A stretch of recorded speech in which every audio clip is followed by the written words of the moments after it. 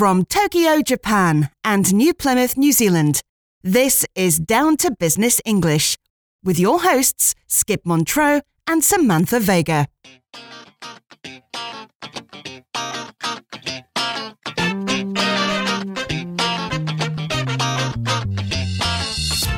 Skip, have you ever had one of those days where no matter what you do, technology just seems to be against you? Oh, you mean like when the operating system on your computer decides to update right when you need it to attend an important Zoom meeting? Something like that? Exactly. That happens to me all the time, Samantha. All the time. Are you having trouble with your computer? No, it's not my computer. I had an issue at a self-checkout machine when I was grocery shopping the other day. Oh, what happened? Well, I was in a hurry and there were millions of people behind me, and the display just kept giving me that annoying unexpected item in the bagging area message. Okay, so what did you do? Well, I couldn't figure out which item in the bag hadn't been scanned.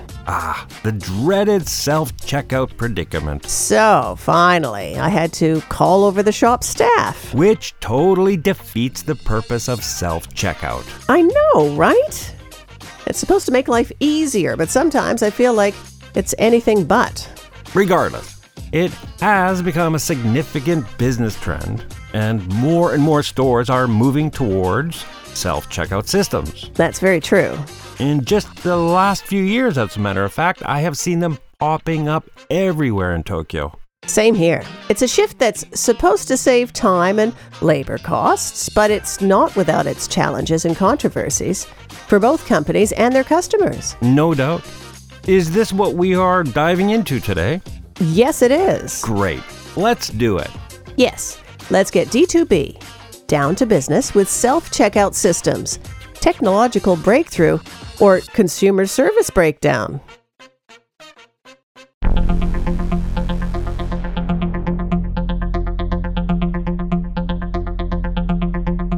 Samantha, before we talk about the current situation surrounding self-checkout systems, can you give us a little of the history behind them? Sure.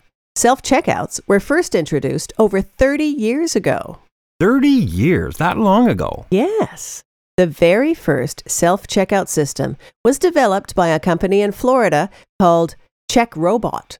And their first machine was installed in a Price Chopper supermarket in Atlanta, Georgia in 1987. 1987? That's actually sneaking up on 40 years, not 30, that they've been in operation. Yeah, I guess so. In any case, that first machine was rudimentary compared to what we have today, but at that time it was groundbreaking technology. Well, even if it was rudimentary or fairly basic, that first self-checkout system came with the promise of lower labor costs for supermarkets, which they claimed would be passed on to consumers in the form of lower prices. They were supposed to make the checkout process more efficient and a better experience for the customer. Those were the promises of self-checkouts. Yes, reduced labor costs, lower consumer prices, and better shopping experiences. But they didn't take off immediately. It's only been in recent years that we have seen a significant uptick in their use in grocery stores. They are virtually ubiquitous in the United States these days. According to the U.S.-based Food Industry Association, 30% of all grocery transactions in 2021 were made on self-checkout systems, almost double from the number in 2018. That's in the United States. Do you have any statistics from other countries? They have also gained traction globally. Where you are in Japan, the trend is almost on par with the U.S. Self-checkout transactions jumped from just over 14% in 2019 to 30% in 2022. Those are big jumps. What has been fueling this sudden growth? A couple of factors, actually. One is the ongoing labor shortage. Sure, I know here in Japan, convenience stores are always having a hard time finding enough staff. It seems every store has a help wanted poster in the window. Another factor was the COVID pandemic. How did the pandemic play a role? Many grocery stores tried to reduce contact between employees and customers. I'm not sure if I totally buy that. To me, the number one reason for a supermarket or a convenience store to install a self-checkout system is to cut labor costs. Well, it is true that self-checkouts displace cashiers, but I don't think supermarkets reduce their labor costs that much. No, it's not true. Some jobs are lost, sure. But many cashiers who lose their position are often just shifted to customer service roles. On top of that, it's expensive for a supermarket to install a self-checkout system. I'm skeptical. Well, whatever the case, the trend toward using them is growing globally. For now, at least. What do you mean, for now? There is mounting evidence that these systems are not living up to their promise of improved customer experience. What kind of evidence? More and more customers are voicing their frustrations with the self-checkout experience. Frustrations? What kind of frustrations? First, a lot of shoppers feel that they are doing the supermarket's job. The price savings that were supposed to be passed on to customers never seemed to materialize. Surprise, surprise. So customers feel that if they are not getting lower prices, they shouldn't have to do the job of a cashier. Add to that, many shoppers are insulted when their bags and receipts are checked when they leave the store to make sure that they aren't stealing anything. That would definitely be frustrating. I have seen TikToks of altercations between shoppers and store staff. Yes, there have been many instances where customers have been falsely accused of shoplifting. But at the same time, shoplifting tied to self-checkouts is a huge issue for retailers.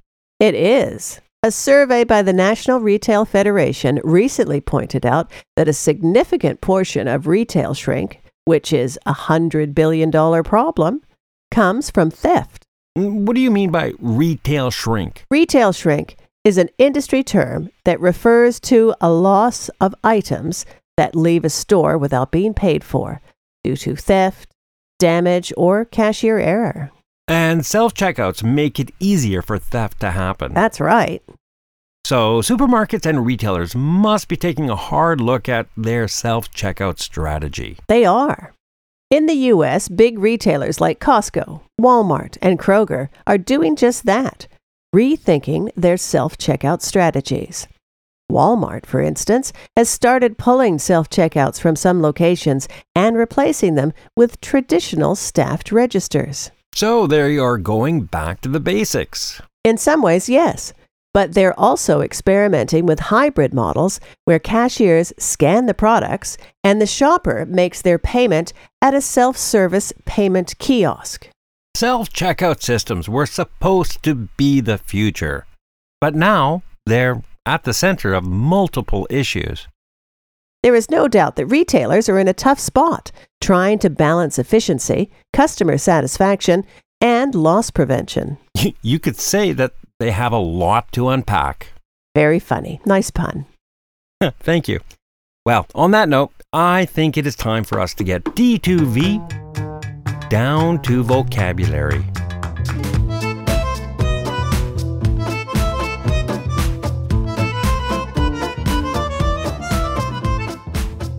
The first word on our D2V list today is the verb to dread. When you dread something, you have a strong fear or strong anxiety that something bad is going to happen. It's that uneasy feeling you have when you're not looking forward to something at all. In the introduction to today's report, I actually use the adjective form when I refer to the dreaded self-checkout predicament. Skip was expressing that sense of anxiety or fear that comes with using a self-checkout machine when it doesn't work properly. It is important to note that when you dread something, it is more than just a casual worry. It is a deep sense of unease. Samantha, can you give us a business example using dread, either as an adjective or a verb? I think it would be fair to say that a lot of people dread going into the office on a Monday morning, especially if the first thing they have to do is attend a meeting they are not prepared for. Ah, yes, Monday morning blues. It happens to the best of us. What's next on the list? Let's talk about the noun uptick. An uptick is an increase or upward trend. In our report, Skip mentioned that there's been a significant uptick in the use of self-checkout systems in recent years. In other words, I was saying that there had been a noticeable rise in stores using self-checkout systems. How would you use this in a business setting, Skip? Imagine your company has just launched a new, innovative product.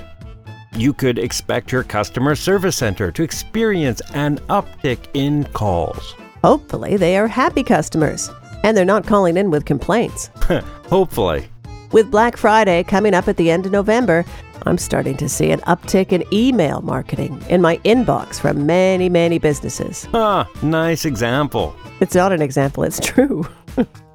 Moving on, our next and final item on our Down to Vocabulary list today is the word mounting.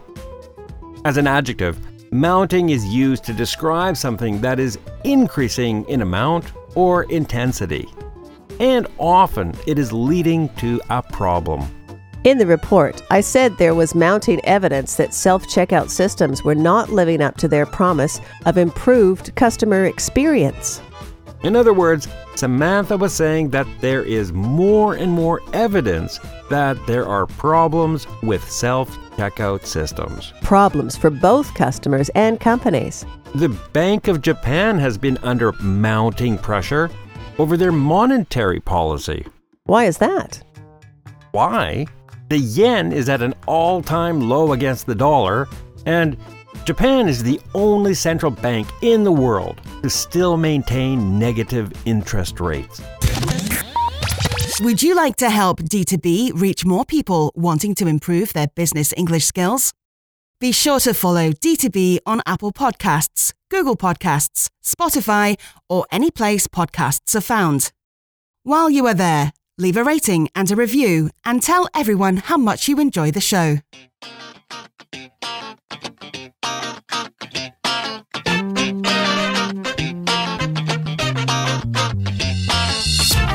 Thanks, Samantha, for that report on self-checkout systems. No problem, Skip. I personally don't have an issue using them at my local supermarket, but I can certainly understand why some people do not like using them. Other than the issue I had the other day, I don't mind using them either. Speeds things up. Under normal circumstances, if you ask me. Just a note to our D2B members, make sure that you are subscribed to your members-only RSS feed. The bonus vocabulary for today's episode will be released within the next 24 to 48 hours, and you don't want to miss that. The 5 additional words and phrases we will focus on will be to defeat the purpose, to sneak up on, to displace, an altercation, and to take a hard look at something. For those of you who are not D2B members, do consider becoming one. As a member, you not only get access to bonus Down to Vocabulary episodes and member-only D2B episodes, your membership helps provide us with the resources we need to keep producing Down to Business English on a regular, ongoing basis. Just go to d2benglish.com/membership for more information. That's benglish.com/membership. Thanks for listening, everyone. See you next time. Take care.